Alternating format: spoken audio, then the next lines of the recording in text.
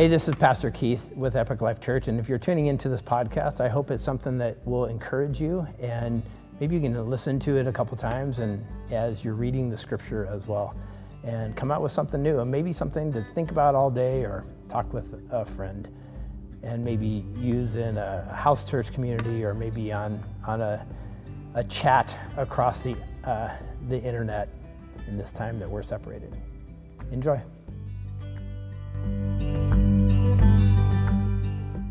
Good morning, Epic Life. It's good to be with you this morning. I'm realizing as I'm preaching and teaching on Sunday mornings in a camera and in your living room that really what I'm attempting to do is to be in your living room with you, and perhaps just sitting around on a couch with a couple of families, maybe one family or two people, and teaching, discipling, mentoring, and hopefully that's how this is received as well. We are a family, and so this isn't some video you're watching online of somebody you don't know. I know you personally, you know me personally, and we are a church together. And so I hope as I speak this morning, I talk a little more in the book of Ephesians, that we get the opportunity to connect a little more as well. My heart is that you as individuals and you as families grow and are encouraged and see the scriptures in a new light maybe, and see the way the Holy Spirit enables us to thrive, to follow after God, and to share our faith with other people. Would you join me in prayer this morning? So, Father God, I praise you that we can come together and be a blessing in a community even when we're separate. And I thank you for the way your Spirit connects us together. And I pray that over the weeks of this month of May that you would do some really beautiful, miraculous things in your church, in Epic Life Church, but also in the Church of Seattle and the church in this world, that you would bring more people. I'm reflecting on the fact that as we're broadcasting out, that more people than ever are having the chance and seeing and hearing your gospel, that millions upon millions, billions of people on this earth are hearing your gospel preached and taught over the internet. And so we just praise you for that we have that functionality and the ability to do that. Lord, would you join us this morning? I praise you for giving us opportunities to learn. Thank you that you go before us, and I pray that we would follow after you, that we would be imitators of yours and disciples of yours. And Lord, that we would be strengthened in all that we do. We'd be confident as we step forward, and you'd give us opportunity to really love our neighbors and the friends and family around us. In Jesus' name, amen. This morning, I'm going to go back into the book of Ephesians. Now, we've been studying Ephesians for quite a while, and we're going to continue to do that. The chapters coming up, of course, as you've been hearing, are chapters that Paul is discipling and pastoring the people of the city of Ephesus, and he's teaching them about how to live in light of who they are. Now, I've said this many, many times, and I'll continue to say it all the way through this book, is that we have been identified for a purpose, that God has identified us and stamped us with his Holy Spirit so we can work and do the things that he has set before us to do from the very beginning. And most of that to do, what we are doing, is to love others. Love and seek ourselves less, and love and seek others more. And so that's what Jesus called us to do, is love God and love others. Love God and love our neighbors, and serve and give, that we should love others like Christ loves us. So I'm going to... I don't know if you know this, but usually I have a title to a sermon, although nobody really ever knows that, because I don't start off with the title of this sermon. It really doesn't matter to me too much, but I do have a title for this sermon. If you're taking notes this morning, sitting around at your house on your comfy couch watching this on your TV, or maybe sitting in your car watching it on your phone, or in your closet, wherever you are, I hope that maybe you're taking notes as well. And so the title of this sermon is Lessons from the Mountain. And I'm saying that because Not only did I grow up on the mountain, but there's mountains all around us here in the Northwest, and I love that. You know, when I was growing up, it would snow really, really deep snow there in the Northwest, or in Idaho, mid-central Idaho. And we would get 4, maybe 5 feet of snow. It always seems like so much more when I was a kid. And piles of snow, and we'd trounce through the snow and go sledding and make snowmen and all that kind of stuff. Sometimes I'd follow my father through the snow, and he'd be stomping his big footprints through the snow, and we as kids would try to stay in his footprints, kind of jumping from one footprint to the other, trying to stay out of the deep snow ourselves, letting him beat the pathway ahead of us, and we would be trying to get. Of course, it didn't work because our little legs sometimes wouldn't even reach over the snow if it was powder, or his boot size was like that, and our little foot would not even reach it, or we could put 2 steps in his one. But we would follow that trail of the Father before us, trying to step into his footprints as we go, trying to follow him, trying to walk in the footsteps, walk it as we just followed him. The passage this morning in Ephesians, Paul is talking about being imitators of God. And sometimes when we're really young as kids, we try to be imitators. We try to follow our fathers, try to be imitators of them and become like them. Somewhere around our teenage years, we think that we know way too much, and there's no way we want to become like our father, only to wake up many, many years later when we're a bit smarter, a bit wiser, a bit more mature, to find out we're exactly like our father. And honestly, I kind of like that. The other day I was walking through the backyard, and I had a pair of jeans on and a white t-shirt. I was watering some plants, and my kids were laughing at me because I looked just like Grandpa, my dad. And it's kind of true. I kind of putz around the yard and water plants, and now I got chickens, and so I'm kind of ending up like my dad, reading next to the fire and writing letters. There's a lot of that I really, really actually enjoy. He's a good man to be like. And I want to be a good man to be like, right? I want to be someone who my kids want to be like, want to emulate, want to imitate. And sometimes I pull that off really well. Sometimes I don't. And as mothers and as fathers, one of our goals in life is to teach and train our kids in such a way that they grow up and they're like us. You know, our good parts anyway. Hopefully they're not like our bad parts, and those things get pushed aside. And sadly, though, we do end up imitating our father's good and bad qualities at times. But praise God that he allows us to get out of that. Hey, Ephesians 5. Chapter 5, verse 1 and 2. It says this. It says, imitate God, therefore, in everything you do, because you are his dear children. Live a life full and filled with love, following the example of Christ. He loved us and offered himself as a sacrifice for us, a pleasing aroma to God. Would you listen to that one more time?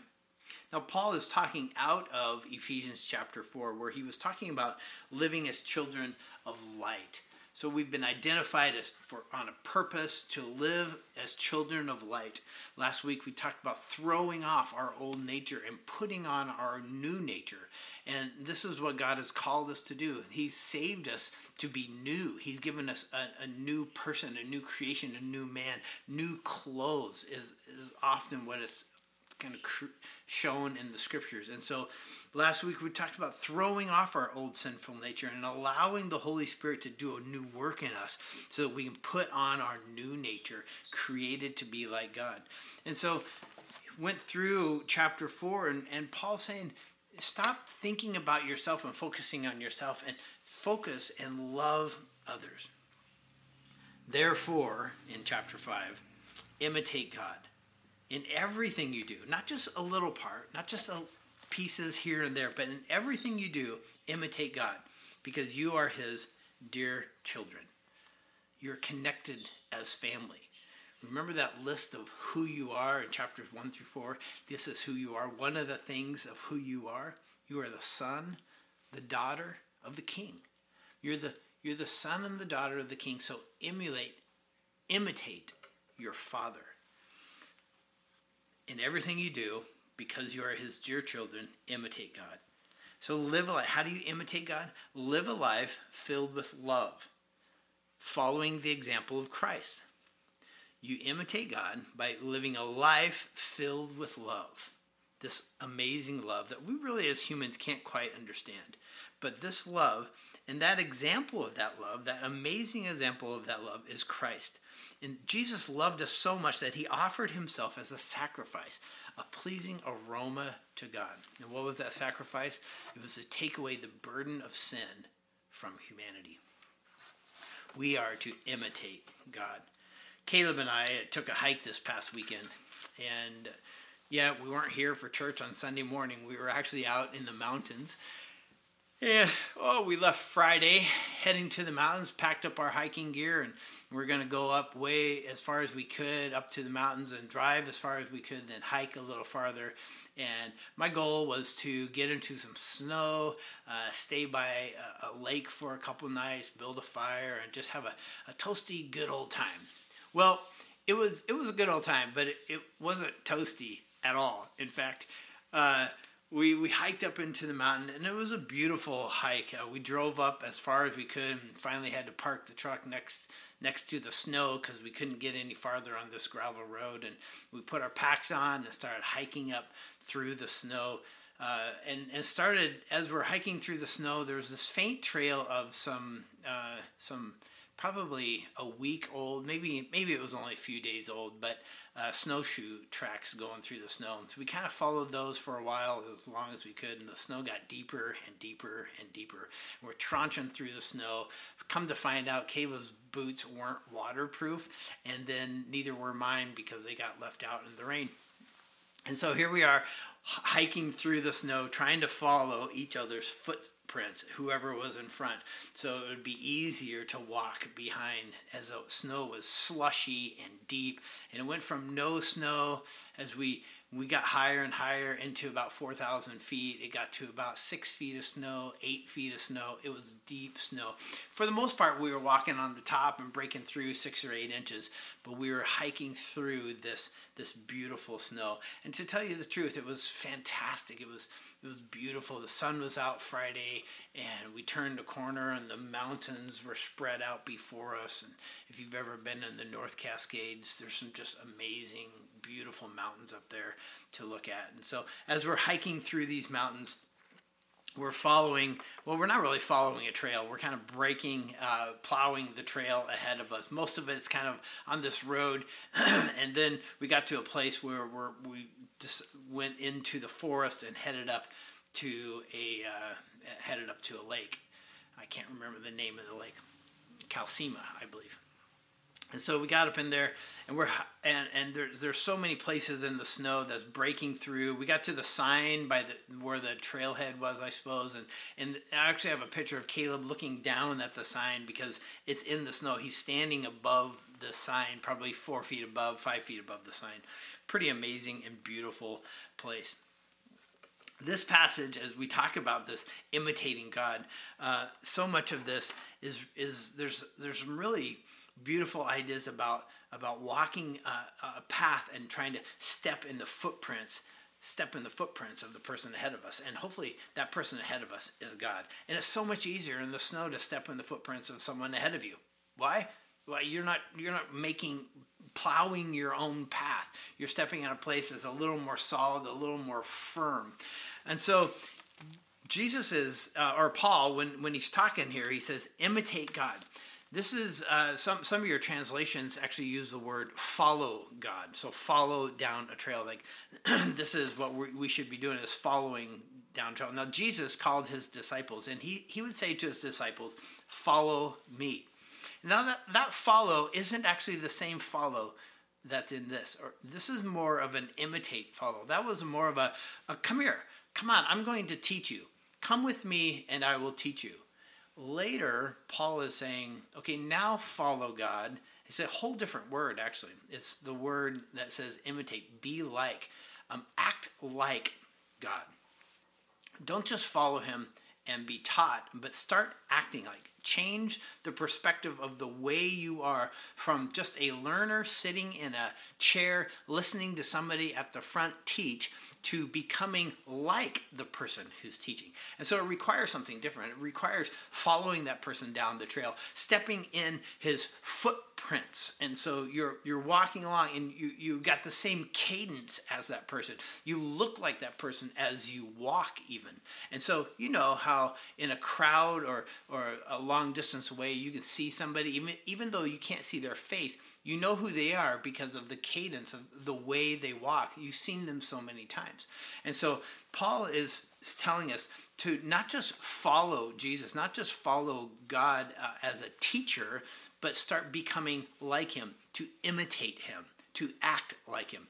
A good actor in a movie would be a method actor, right? They get into the mindset of that character they're trying to act like so much that they become that character.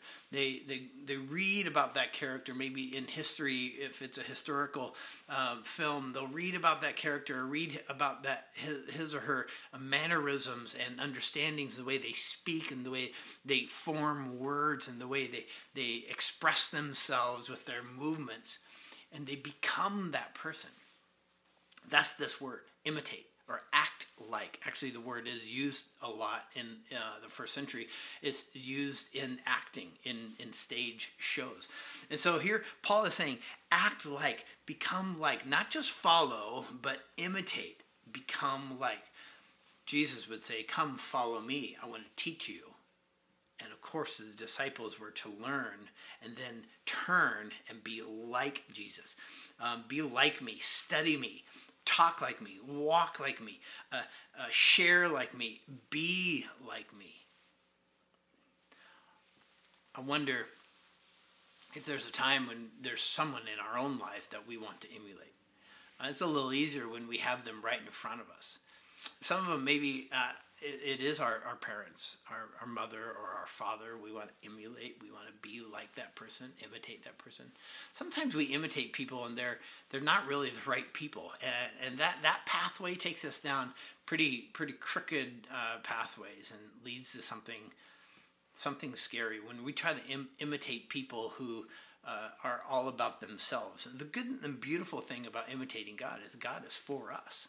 He's for his glory, for us so that he is glorified, and so we can imitate him and trust him. We cannot fully do, though, what Jesus did. So Paul says, live a life filled with love. This is how we imitate God. We live a life filled with love.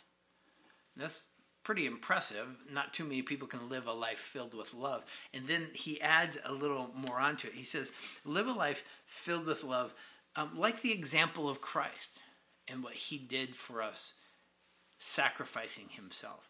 This is a mega size love. To imitate that is actually impossible. We cannot fully do what Jesus did. It's impossible for us. It's something we cannot attain to completely. He died for the sins of the world. We cannot die for somebody else's sins.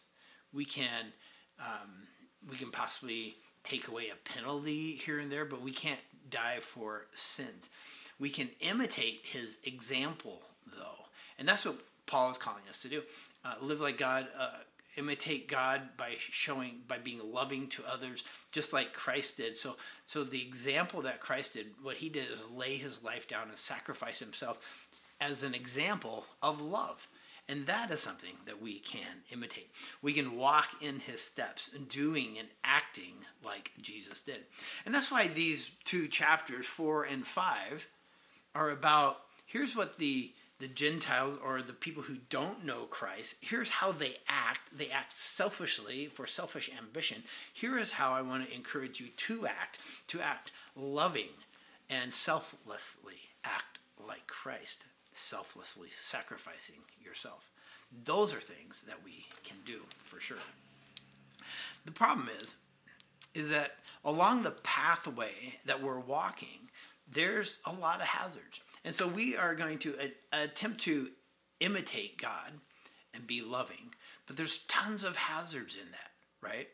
It's just like walking through the snow this past weekend. Even when I was a little kid, I'd have to jump from one footstep to the other, trying to get there, trying to stay dry, trying to not get cold. Walking through the mountains this past weekend with Caleb with backpacks on, we'd be walking over 6 to 8 feet of snow, and once in a while one of us would fall through the snow. We'd step on a tree that was underneath the snow and bent over, and you couldn't even see it. It was completely invisible to us, and we'd step on it and our foot would go through and into that tree, and we'd be up to our waist just like that, but not touching the ground.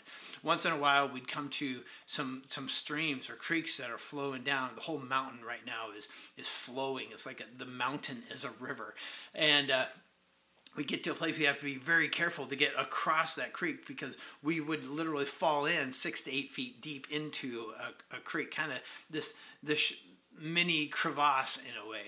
There's all kinds of hazards as we're walking along, sliding and slipping, walking through creeks, our feet getting wet, and then the cold started setting in.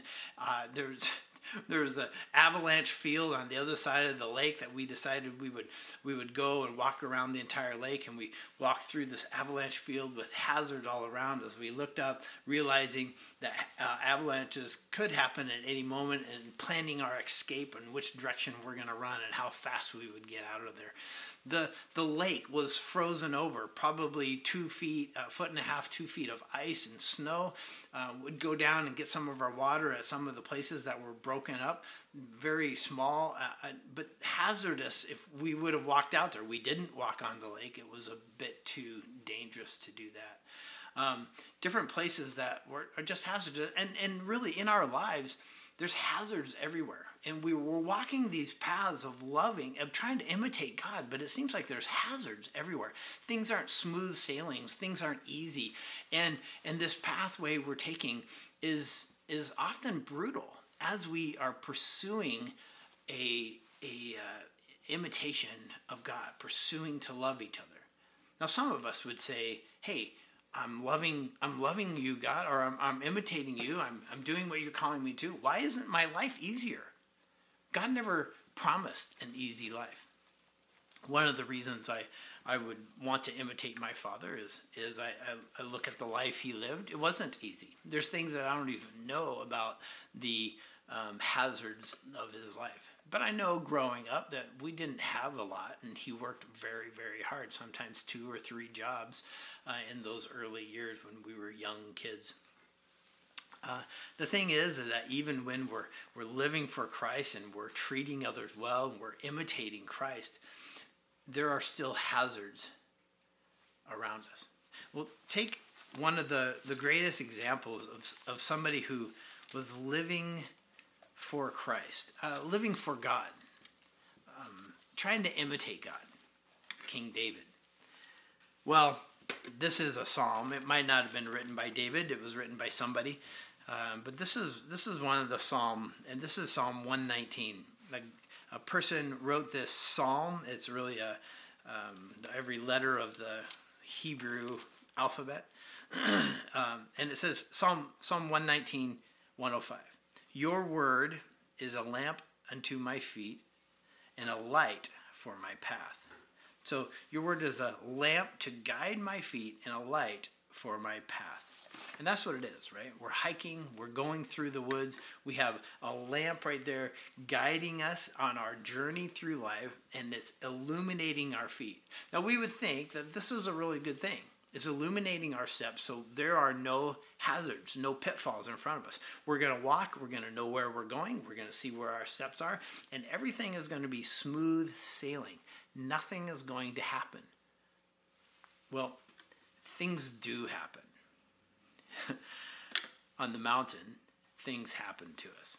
The second night was absolutely brutal. Well, this is what the psalmist says. Your word is a lamp to guide my feet and a light for my path. Thank you, Lord. I've promised it once, and I'll promise it again.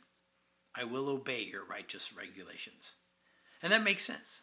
We read that and we go, yeah, your lamp is lighting my pathway. The pathway is there, and I feel confident and secure. And so it's my delight to follow your rules, your law. Easy stuff. Things are going my way. I'm dancing along. I will obey your righteous regulations. I have suffered much, O Lord. Restore my life again as you promised. Lord, accept my offering of praise and teach me your regulations. My life constantly hangs in the balance, but I will not stop obeying your instructions. The wicked have set their traps for me, but I will not turn from your commandments. Your laws are my treasure. They are my heart's delight, and I'm determined to keep your decrees to the very end. I hate those with divided loyalties, but I love your instructions. You are my refuge and my shield. My word is a source of hope. Evil-minded people are all around me, but I intend to obey the commands of my God. See the way that the psalmist was juxtapositioning the hazards of life with worshiping God still? I think we would do really well to understand that there are hazards in life. But still, we're called to imitate God by loving others. We got to night 2 on the mountain. It was a beautiful day. We hiked up some areas and saw beautiful overlooks and stuff. But there were some tremendous hazards along the way. Our feet were wet and cold. The sun had set, and the first night, it was getting really cold out. And thankfully, I brought some survival bags, those reflective bag coverings that we got inside to keep ourselves warm. And they actually work, by the way. I would take them anytime we go into the wilderness from now on. We were inside of that and inside our sleeping bag, trying to keep our toes warm. The fire started on top of the snow. It was a good 2 feet down, melting into the snow. By the next night, by Sunday morning, it was like 4 feet into the snow deep. And the night got colder and colder and colder. Saturday night rolled around, and around 1 p.m. Saturday afternoon, after some sunny walks, it started to rain on us. And it was raining really, really hard. And we went into the tent at 1 p.m. and we were in the tent until 5 a.m. the next day because it rained and rained and rained, and then started to snow about 1 a.m. In fact, the snow was so thick coming down on top of us, the tent was caving in on top of us. Once in a while, we'd wake up and have to push the tent up off of us and get all the snow off of us so it would come back upright. The stakes were breaking, and we'd have 2 or 3, 4 inches of snow kind of waiting, heavy snow waiting us back down, and just shivering in our bed. But looking out the window and watching it snow, and kind of being in this weird space of going, we are in the mountain in the middle of a blizzard, a storm, and it's a bit hazardous. I was praying all night long that God would save our toes from frostbite because they were wet and they were cold. Our feet were all wrinkled up and white and looked pretty bad. The fact is that when we're hiking in the wilderness, we should expect that things might go wrong, or at least be tough, that there are going to be hazards. I tell my boys all the time is you have to respect the mountain. The mountain can kill you. Respect the mountain and you'll be all right. Respect the mountain, knowing that hazards are out there. Be prepared for them and able to continue. Know when enough is enough. This trail, this journey that we're on to love and to follow after God, to imitate Him, will be full of hazards. Will be full of places that it will seem like God has left us. It will seem like He has left us alone. But I want to encourage you, that's not the truth. That's not the case. There are just hazards in life. In fact, those hazards, those places in life that are tough, lead us to something even more beautiful, something even more miraculous, I would say. It's going to be hard, scary, confusing, painful at times in life. I can do one or two things when those things happen. I can say, ooh, That's not for me. I'm not going there. I am not going there. I'm going to stay where it's comfortable, where my feet are warm, where I'm not going to be in a rainy, cold night on top of 8 feet of snow on the side of a mountain where avalanches can happen. Not going there. Or we could look at it differently. We could go, yeah, you know what? It is going to be painful and hard and scary and confusing and sometimes terrifying. But I want to go because God has called me to go. I want to see because God has called us to see. I'm going to say, let's go there. If God is calling us there, I want to go there. And we all remember the story of the disciples on the lake, where Jesus said in Mark chapter 4, he said, we're going to go to the other side of the lake. Getting to the other side of the lake was tremendously scary. The storm came up. The disciples thought they were all going to die. Literally, they were terrified. But they got to the other side of the lake. And when God says, hey, this is the trail, this is the path I'm leading you on, it's going to be scary, it's going to be a bit treacherous, there's going to be hazards along it, but this is the path, and that's where we're going. That's exactly where we're going to go. The disciples went from following Jesus as a teacher to imitating Jesus. Remember what happened to the disciples after Jesus ascended back into heaven? They would continue down this path, or down the path of life that they were given. And they would stop being just followers, but they would be imitators of God. And they would love others in such a way, in the same fashion and form that Christ loved.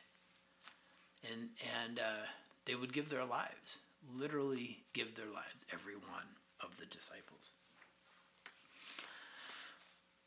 Jesus loved us by offering himself as a sacrifice for the penalty, the debt of sin that we had. That's how Jesus loves us. Later on in this chapter, Paul is going to say, husbands, love your wives in the same manner. Love them in such a way like Christ loved the church. He gave his life for her. Difficult? Absolutely. Rewarding? Beyond measure. Caleb and I saw some things up there that few people will ever get to see. It was remarkable.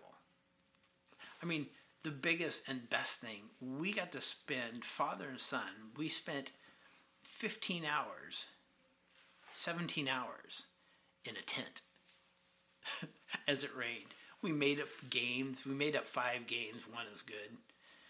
If you want to know how to play it, we'll teach you. We spent that time wondering and talking. We had the zipper of the tent open, looking out across this frozen lake at 4,000 feet with snow all around. We got to see an avalanche, hearing the rumble and opening the tent just in time to see that snow coming down off the mountain across the lake.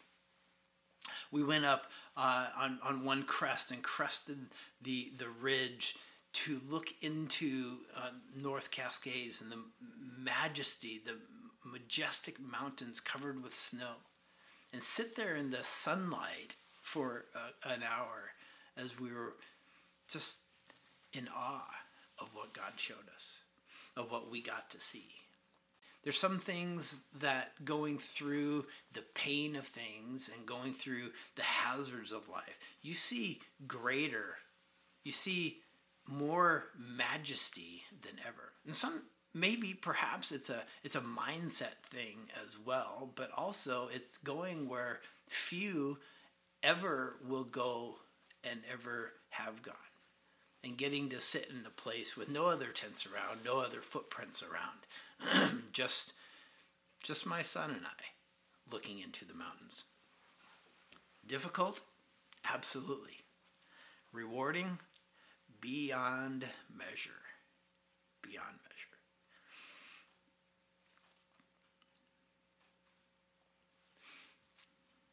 Yeah. What do you do with this?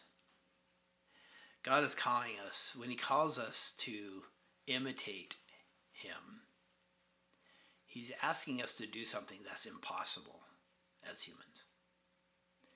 for we can't quite act like God.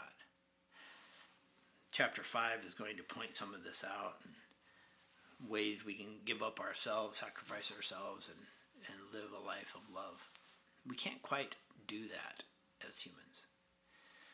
But that's okay, because we get to rely on God's strength and the Spirit's strength in that, and live differently. The miraculous, the beautiful, the miraculously beautiful exists beyond the impossible. If I can live my life on the edge of the impossible, just beyond the impossible, I'm getting to live a life that's Spirit-filled and Spirit-led and miraculous. The rest of life is only just taking care of it on my own. I preach about this a lot. I encourage people about this a lot. And if I'm sitting in your living room right now and across the table with a cup of coffee, and I'm talking to your family, or perhaps you alone in a coffee shop or something, my one encouragement to you would be to live beyond the possible. Live inside of the impossible world. Live in that place where you know that you cannot do this on your own. In fact, it won't happen. If we are to imitate God and follow in his footsteps through this trail, this journey that he has us on, we're going to be stumbling along and fighting our way to do this. And just like walking through the snow and trying to get to footprint through the hazards and through the snow and all the way to the top and into a tent that was never warm. But going there, we get to see the miraculous and the beautiful. And that's what God's called us to do. You and I. He's called us to live beyond ourselves. And when he's talking about imitating God, imitating God, the creator of the universe, God, the God who said, let there be, and day by day things came into being, and he said it was good. The God who created man and woman, the God who created humanity so that he could show them his love, we are to imitate him. We're to act like him. We're to get into his footsteps and get into his cadence. And so that when we're walking along, people look at us and they go, oh, look, there's little Christ Christians. Oh, how we've gotten a bad name over the years because we stopped imitating God and started imitating our favorite politician or actor or self. There's so much more to this. That's why I wanted to only go through 2 verses this morning, because there's so much in that, imitating God. Friend, will you do something different this morning? And instead of just turning this off, would you sit and grab a piece of paper and just say, and write in there, like, how can I imitate you, God? What do I need to do differently? What do I need to trust differently? How does my prayer life need to change? How do I need to look at things around me differently? What does it look like to look at things differently? In fact, what does it look like to imitate God in loving others by following Christ's example? Where have I not sacrificed myself, but have lived for myself and not loved others?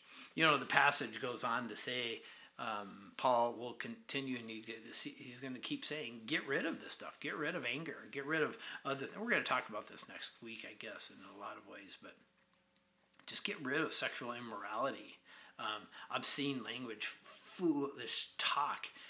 Get rid of coarse jokes. Get rid of anger and rage and treating others poorly. Put on love. Imitate God. The miraculously beautiful exists beyond the impossible. Often I preach that message, and it's about what we are to do. Maybe it's to open a coffee shop. Maybe it's to open a business. Maybe it's to take a next step as a church and trust the Lord for what he's given to us, or as individuals in our family. But here, I'm talking about imitating God in love. That's a bigger thing than anything we could physically do. Epic Life and those others who are watching, I really love you. And I praise God that we can be the church in this time.